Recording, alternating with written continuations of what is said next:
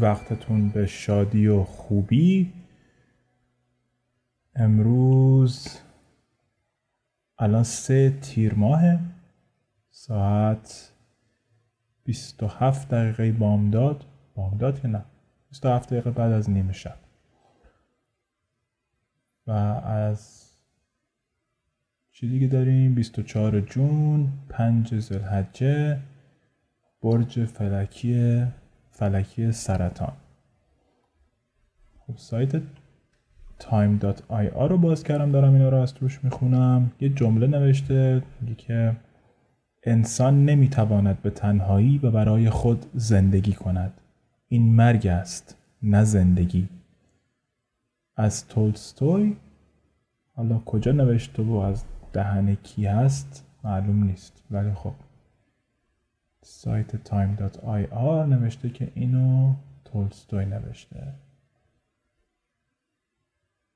و جملهش هم جمله نیست که هر روز بنویسه، یعنی شما هر باری که صفحه رو باز میکنین یه جمله جدید بنویسه. الان من صفحه رو یه بار باز و بسته کردم، یه باز و بسته نکردم، دوباره بارگذاریش کردم و یه جمله از خلیل جبران نوشتم. خب بریم یک شعر از سایت گنجور پیدا بکنیم بخونیم. بیت تصادفی باز بکنیم. یه چیز جالب من متوجه شدم، تازه یاد گرفتم، اینکه توی صفحه گنجور وقتی که یک بیت تصادفی می آوردم، کاری که می کردم این بود که یک مصرعش رو کپی می کردم، می بردم تو سایت گنجور، سرچ می کردم، جستجو می کردم ببینم شعر رو پیدا بکنم و بخونمش. و امروز متوجه شدم که اگه روی اسم شاعر که اون بالا نوشته کلیک کنم، کلیک چی میشه؟ نمیدونم به فارسی چی میشه. با ماوس کلیک کنم، با موشواره نمیدونم کلیک کنم، اون شعر رو میاره. احتیاج دیگه به گشتن و اینا نیست. حالا من یه بیت برام آورد سایت گنجور از اوحدی. غزل شماره 860. برگذشت از من و بنمود چو ماه از سر کوی، دلبر کافرم از چادر کافوری روی.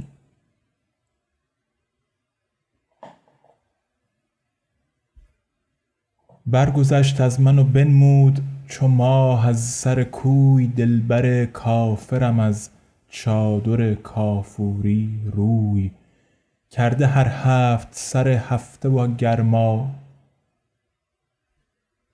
کرده هر 7 سر هفته و کرده هر 7 سر هفته و گرما بزده، عرق و آب چکانش چو گلاب از سر و موی. کند شد قوت رفتارم از آن تیزی خوی، تیز شد لهجه گفتارم از آن تندی خوی. گفتم از چیست چنین تازه رخت، گفت از می. گفتم از کیست چنین تیره سرت، گفت از شوی. تیره چی میشه؟ تیره با تا نوشته شده.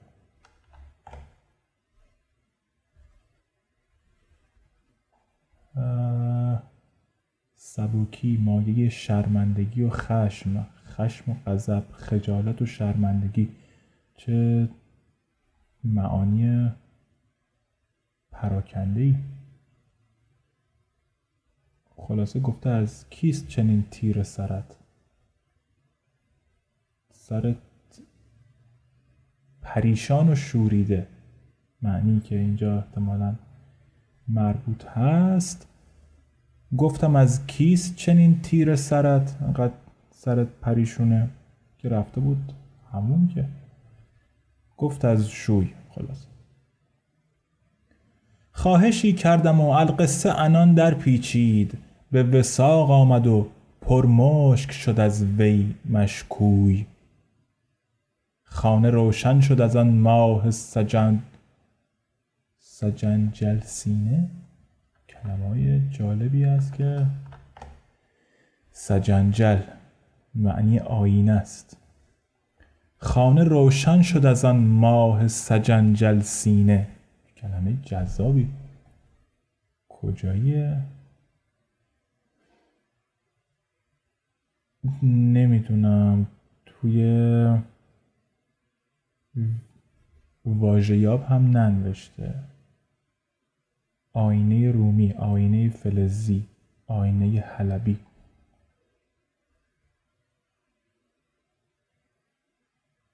خانه روشن شد از آن ماه سجنجل سینه، حجره گلشن شد از آن ترک عقیقل گیسوی.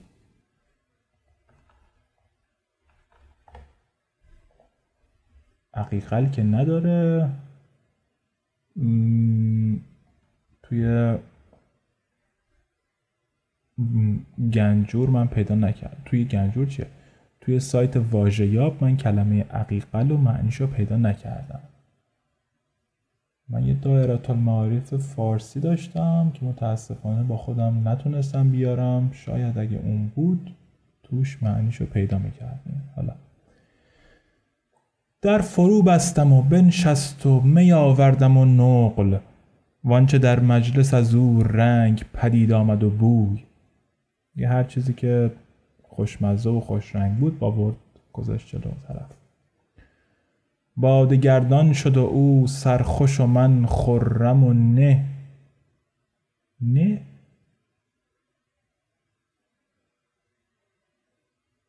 سرخوش و من خرم و نه.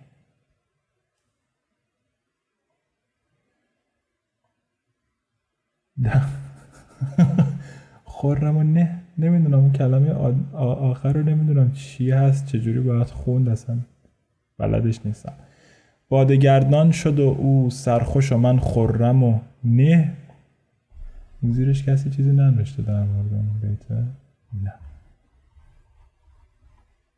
نه. در میان من و او هیچ کسی جز من و اوی. دست او ساقی و لب مطرب و رخ، دست او ساقی و لب مطرب و رخ معشوقه. اوحدی واله و آشفته و زار از همه سوی. گاه در گردنم افتاد چو چوگان زلفش، گاه در پای وی افتاده من خسته چو گوی. باده خورد و به زبان مست شدان تند نهاد، مست بود و به درم رام شدان عربده جوی. باز کردم ز همان زلف دوتا تار به تار، برگشودم ز همان بند قبا توی به توی. خانه خالی بود او عاشق و من مست، دگر نتوان گفت برو هرچه تو دانی میگو. نتوان گفت برو یا نتوان گفت برو. خانه خالی بود او عاشق و من مست، دگر نتوان گفت برو برو هرچه تو دانی میگوی. این هم بلد نبودیم بخونیم، ولی خیلی داستان قشنگی رو تعریف کرد دیگه. احتیاجی به توضیح بیشتری از طرف من نیست. شعر کافی به قدر کفایت واضح بود، حتی به این شکلی هم که به این بدی هم که من خوندم فکر میکنم همچنان واضح بود. یه موسیقی کوتاه گوش کنیم و برمیگردم.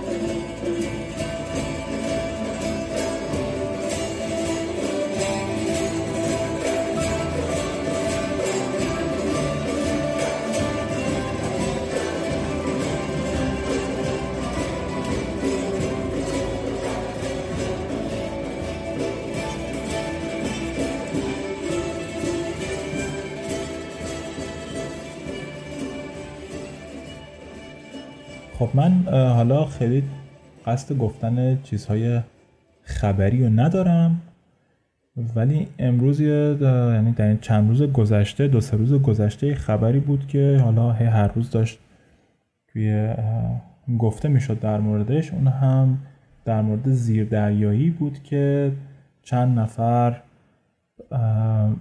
با اون رفته بودند که از بقایای کشتی تایتانیک از نزدیک دیدن کنن. یه زیردریایی با 5 سرنشین رفته بود زیر آب و یه مدتی بعد از اینکه توی آب میره این ارتباطش رو با اون پایگاهی که بیرون از آب بودن از دست میده و بعد دیگه یه تیم جستجو میره و شاید هم چند تا تیم جستجو میرن میگردن و بعد از 1 روز، یعنی در روز دوم، یه صدای پالس مانند میشنون که در فاصله زمانی مشخصی و متناوبی اون صدا رو میتونستن بشنون، مثل بیم بیم همچین چیزی. حالا هر از چند ثانیه یه صدایی می اومده و بعد چند تا ربات فرستاده بودن که بره اونو پیدا بکنه، اون جایی که داره این صدا ازش میاد، ولی نتونسته بوده مثل که پیدا کنه. و اون زیر دریایی هم برای 3 روز اگه اشتباه نکنم اکسیژن داشته، یعنی اکسیژنی که داشته برای 3 روز اون سرنشینا کافی بوده. و امروز متوجه شدن که یعنی یکی از این چیزایی که فرستاده بودن، که از این رباتایی که فرستاده بودن حالا توی تیم جستجوشون، یه تیکه‌ای از اون زیردریایی پیدا کرده و بعد اطرافش هم یه سری تیکه‌های دیگه دیده و درش به این نتیجه رسیدن که این اصلا این چند روز کشتی اون زیردریایی چیزی واقعا زیر دریا نبوده. خیلی زودتر از اینها به خاطر فشار آب کلاً له شده بوده، مچاله شده و همه سرنشینان همون اول کار از بین رفتن. خب حالا کلاً خیلی ناراحت کننده است. چیزی که عجیبه اینه که خب حالا هیچ کسی برنگشت بگه که مگه نگفتین دیروز یه صدای می اومده؟ خب حالا اگه صدای اینا نبوده صدای چی بوده؟ این عجیبه. اینو دیگه هیچ کسی در موردش حرف نزد و این چیزی بود که حالا یه ذره برام جالب بود که یه وقتی یه کسی یه چیزی میگه بعد یه حرف دیگه میزنه که حرف قبلی رو نقض میکنه. حالا نقض کردنش چی؟ چرا دیگه درستی اون چیز قبلی رو نقض میکنه ولی دیگه در موردش هیچ حرفی زده نمیشه. خب اونی که بود، حالا اگه وقت اشتباهی که آدم میگه اشتباه کرده، اگه وقت اشتباه نیست خب چی بوده؟ نمیدونم. خب یه چیز جالب من یه مدت پیش دیدم، یه ویدیویی دیدم در مورد این که اومده بودن، حالا خیلی اتفاقای زیادی میافتاد. یه صحنه‌شو که الان یادمه میخوام در موردش بگم، این بود که توی اتاقی روی یک میزی یه کبوتری گذاشته بودن و یه چیزی هم بود روی اون میزه، یه دونه ستون کوچولویی بود و این که روی دیوار هم کنار میز یه دونه سوراخ بود که حالا از توی اون سوراخه هر از گاهی، هر از چند ثانیه‌ای، چند دقیقه‌ای یه دونه میافتاد که این کبوتره میخورد. و خیلی جالب بود این که به طور اتفاقی یه بار یا 2 بار وقتی که کبوتره نوکشو میزد به اون ستون وسط، همزمان میشد با این که یه دونه هم از توی اون سوراخه میافتاد پایین و این میخورد و بعد این کبوتر این دوتا رو به هم ربط داد فکر کرد که هر وقت که نوکشو میزنه به این ستونه از اونجا یه دونه براش میفته و اینکه اگه میزد و دونه نمیافتاد میرفت یه کار دیگه میکرد، مثلا یه بار دورش میگشت بعد نوک میزد یا میپرید بالاش بعد میومد پایین نوک میزد و خلاصه مطمئن بود که با نوک زدن به اینه که داره دونه میافته، فقط شاید الان خیلی خوب نوک نزده، باید یه جور دیگه نوک بزنه، باید یه کار دیگه بکنه. خیلی خودشو در این موقعیت میدید که اگه من فلان کارو بکنم یه دونه برام میفته و این کاره خیلی مربوط میشد به این میله‌ای که این وسط بود و این فکر میکنم روی، اگه درست یادم مونده باشه، اون ویدیوه اینو روی چند تا کبوتر امتحان میکنه و خیلی جالب بود که حالا در دنیای کبوتری یک همچین داستانی میتونستن درست بکنن که من اگه بزنم به این میلهه غذا برام میریزه از توی این سوراخ، در صورتی که هیچ ربطی نداشتن به هم دیگه. نه اگه هیچ کاری نمیکرد میرفت مینشه از زیر اون سوراخه، همونقدر دونه گیرش میومد تا اینکه فکر میکرد من باید فلان کارو بکنم این میله به من یه کاری بکنم غذا گیرم بیاد. جالب بود به نظرم اومد که خیلی وقتا خودمونم همچین کارایی میکنیم، یعنی این چیزی نیست که حالا بخندیم و بگیم آخه طفلکی نگاش کن فکر میکنه اگه این کارو بکنه بهش مثلا غذا میرسه. خیلی حیوانهای دیگه هم هستند که اگه مطالعه بکنیم همچین رفتاری رو در موردشون میبینیم و این اون قسمتیه که یه ذره چیزا رو چیکار میکنیم، منطقمون رو میذاریم روی شواهد فقط،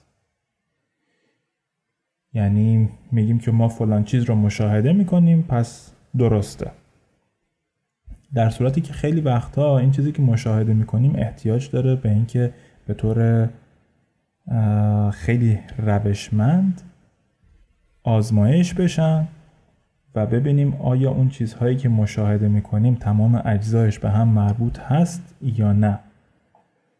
مثلا یکی ممکنه این که بگه که هر وقت که یه دفعه ابر میاد و رعد و برق میشه مثلا سرم درد میگیره و اینو خیلی ربط بده، اینکه سردردشو ربط بده به اومدن ابر به آسمون.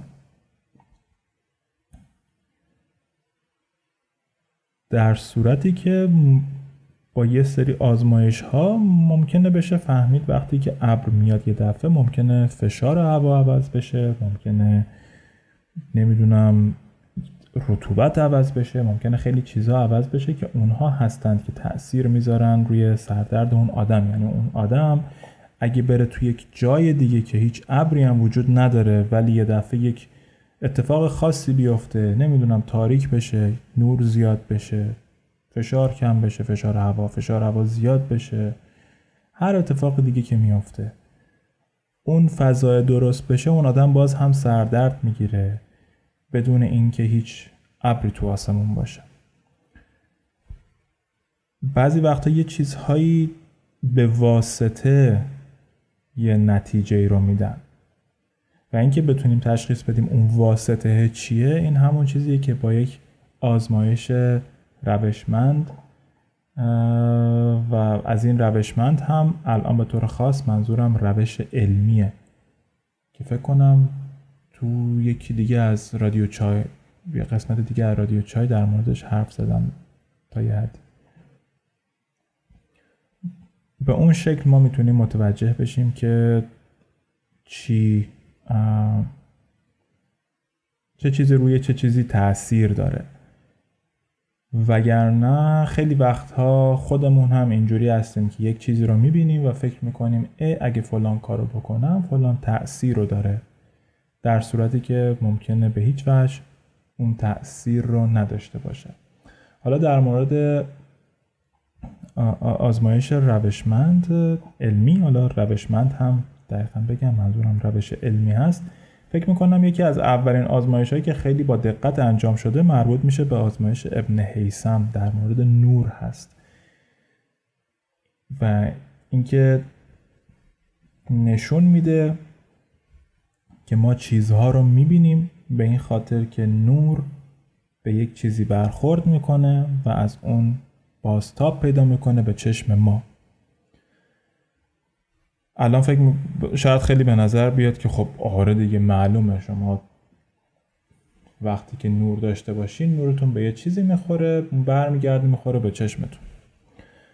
ولی باید بدونیم که برای هزاران سال آدم‌ها یک چیز دیگه فکر میکردن که از چشمشون هست که یک نوری میره به یک چیزی میخوره و برمیگرده و به خاطر اون نوری که از چشمتون میاد شما میتونین چیزها رو ببینید، نه به خاطر اینکه یک منبع نور دیگه وجود داره و بعد میخوره به یک جسم و به چشمتون میاد. و اینکه چرا در شب نمیتونین ببینین، اینکه در شب چشماتون نورش کم میشه، میگن که نور چشم کم شده نمیبینم. این در همون عقیده‌ای هست که فکر میکرده، یعنی این عبارت از اون عقیده میاد که فکر میکردن یک نوری از چشم ما میاد بیرون، به یک جسمی برخورد میکنه و برمیگرده به چشم. و الان من از آزمایش ابن هیثم الان خیلی در یادم نمونده، خیلی سال پیش در موردش خوندم، ولی میاد چیکار میکنه؟ یه چادر میاره چشو سوراخ، درست یادم نیست. حالا بذارین من یه لحظه توی ویکی‌پدیا فارسی پیدا بکنم ببینم چیز کوتاهی اگه نوشته که در موردش بخونیم، اگه نه که هیچی. یه لحظه. ابن هیثم اولین دانشمند فیزیک نور در جهان و مخترع ذره‌بین. الان دارم از صفحه فارسی ویکی‌پدیا در مورد ابن هیثم میخونم. ابن هیثم در بین 354 تا 430 هجری قمری زندگی میکرده. ریاضیدان، اخترشناس، فیزیکدان عرب در دوران طلایی اسلام بوده. حالا دوران طلایی اسلام یک دوره‌ای هست که بذارین از روی این بخونم. این دوره به طور سنتی در زمان هارون الرشید با گشایش بیت الحکمه در بغداد آغاز شد. خب تاریخش میشه که همه تاریخ‌ها الان توی این یکی صفحه همه چی میلادی هست و توی قبلی همه چیز هجری قمری بود. خب مهم نیست.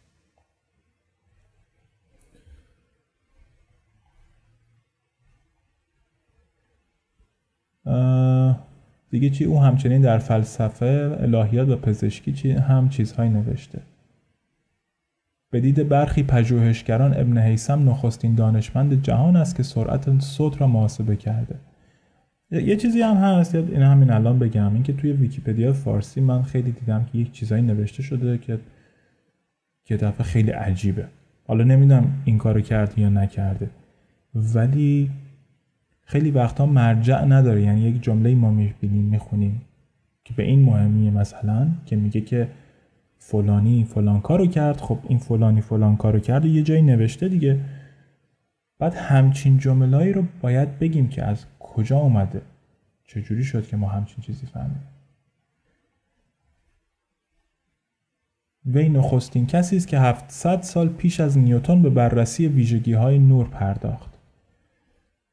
خیلی خوب. و خیلی دیگه هم قبل از نیوتن این کارو کردن. حالا قسمت مهمش همون بود. این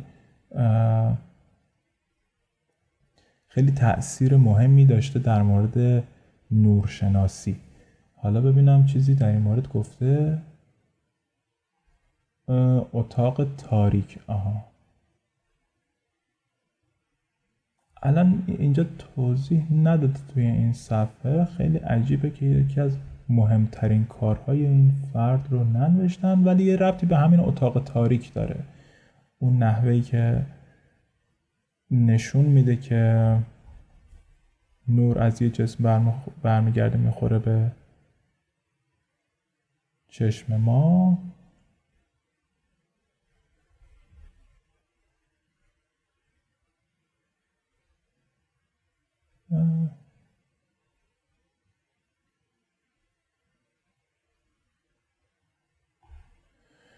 نمیدونم، چون الان من اینا رو داشتم میگفتم، بعد الان توی یه جمله‌ای نوشته توی این متن، نوشته که شهرت ابن هیثم در نجوم به خاطر یه رساله‌ای است به اسم فی هیئت العالم که به نظر از آثار جوانیشه، چون که در اون از پرتویی که از چشم خارج می شود سخن گفته و ماه را جسمی صیقلی توصیف کرده که نور خورشید را باز می تاباند. حالا امیدوارم که من اینجا خیلی چیزهای اشتباهی رو بهتون نگفته باشم. متاسفانه چیزی هم که بتونه درست بکنه این اشتباه منو الان من پیدا نمی کنم، متوجه نمیشم که دقیقاً آقای ابن هیثم در مورد نور چه کار کرده. توی متن انگلیسی خیلی بهتر توضیح داده، فقط اینکه من الان خیلی بهتر توضیح داده، طولانی تر هم هست و من الان واقعا نمیخوام این کارو بکنم که از روی این بخونم، ولی تا جایی که میدونم و یادم میاد و همین الان هم یه چند تا خیلی کوچولو چشم میندازم میبینم، به نظرم میاد که واقعا آقای ابن هیثم در مورد حرکت نور در برخط صاف و اینکه برمیگرده بعد به یه چیزی میخوره و تابشش به چشم ما میخوره توی این زمینه کار کرده. حالا اگه وقتی در موردش خوندم و چیز جالبی دیدم یا حداقل چیز درستری دیدم، به نظر میرسه این صفحه انگلیسی ابن هیثم رو از ویکی‌پدیا بخونم، چون که برام جذابه. بعد اگه دیدم خیلی اشتباه و اینا گفته بودم، در یک قسمت دیگه از رادیو چای اینو درست میکنم و براتون تعریف میکنم. امیدوارم که شاد باشید. اگه چای نوشیدید گرمتون کرده باشه، اگه هم یک چیز خنک نوشیدید که امیدوارم جگرتون خنک شده باشه. سالم باشید، شاد باشید و با قدرت زندگی رو ادامه میدیم. سهیل بودم.